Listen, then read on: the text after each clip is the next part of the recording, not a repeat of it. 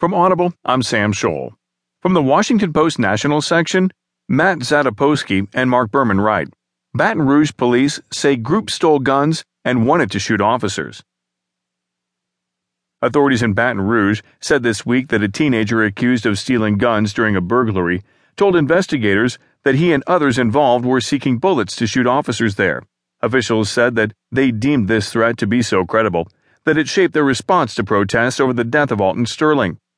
Police say that they arrested 3 people related to the theft, which occurred early Saturday morning at a pawn shop more than 2 miles from the food mart where Sterling was fatally shot by officers 4 days earlier.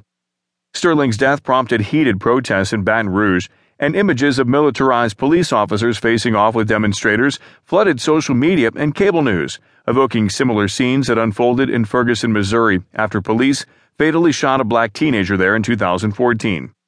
On Tuesday, the Louisiana State Police said that authorities had arrested 3 people related to the weekend burglary at a pawn shop and recovered 6 guns. A total of 8 handguns and 1 airsoft BB gun, which resembles a normal firearm, were taken, police say. Baton Rouge police officers responding to an alarm at the pawn shop early Saturday say they apprehended a 17-year-old as he was fleeing the area. Police said that the teenager told them he and other people took the guns and were going to get bullets so they could shoot officers.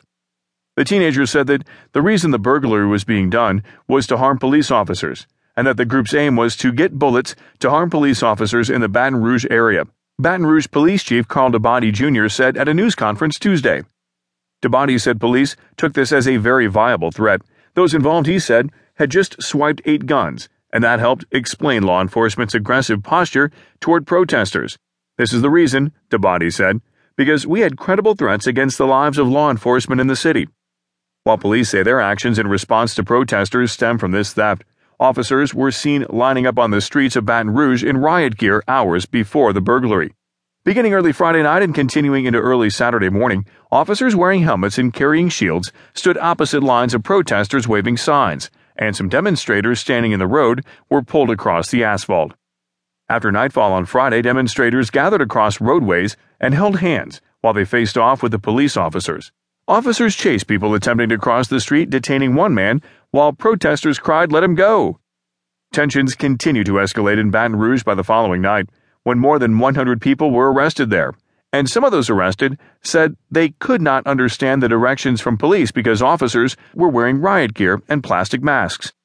The American Civil Liberties Union of Louisiana said the police in Baton Rouge used violent militarized tactics on groups of people who have gathered peacefully, while Amnesty International on Sunday said the number of arrests there raises serious questions about proportionate response to peaceful protests. Baton Rouge and the nation have been on edge since Sterling was shot and killed as 2 Baton Rouge police officers tried to arrest him. A day later, police fatally shot a man in a traffic stop outside St. Paul, Minnesota. Officers in Baton Rouge said that they saw a gun in Sterling's pocket when trying to restrain him and saw him reach for the weapon, according to a police affidavit.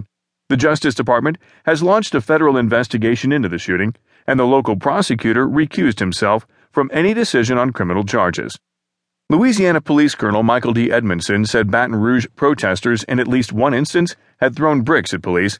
East Baton Rouge Parish Sheriff Sid J. Gautreaux III said the police's posture toward protesters was in part because of the threat stemming from the burglary, and also pointed to the bloodshed in Dallas where 5 police officers were fatally shot during a protest over policing. What you saw in the response was because of the very real and viable threats against law enforcement, Gautreaux said. All I can say beyond that is look what happened in Dallas, a very peaceful protest, and then some crazy madman did what he did.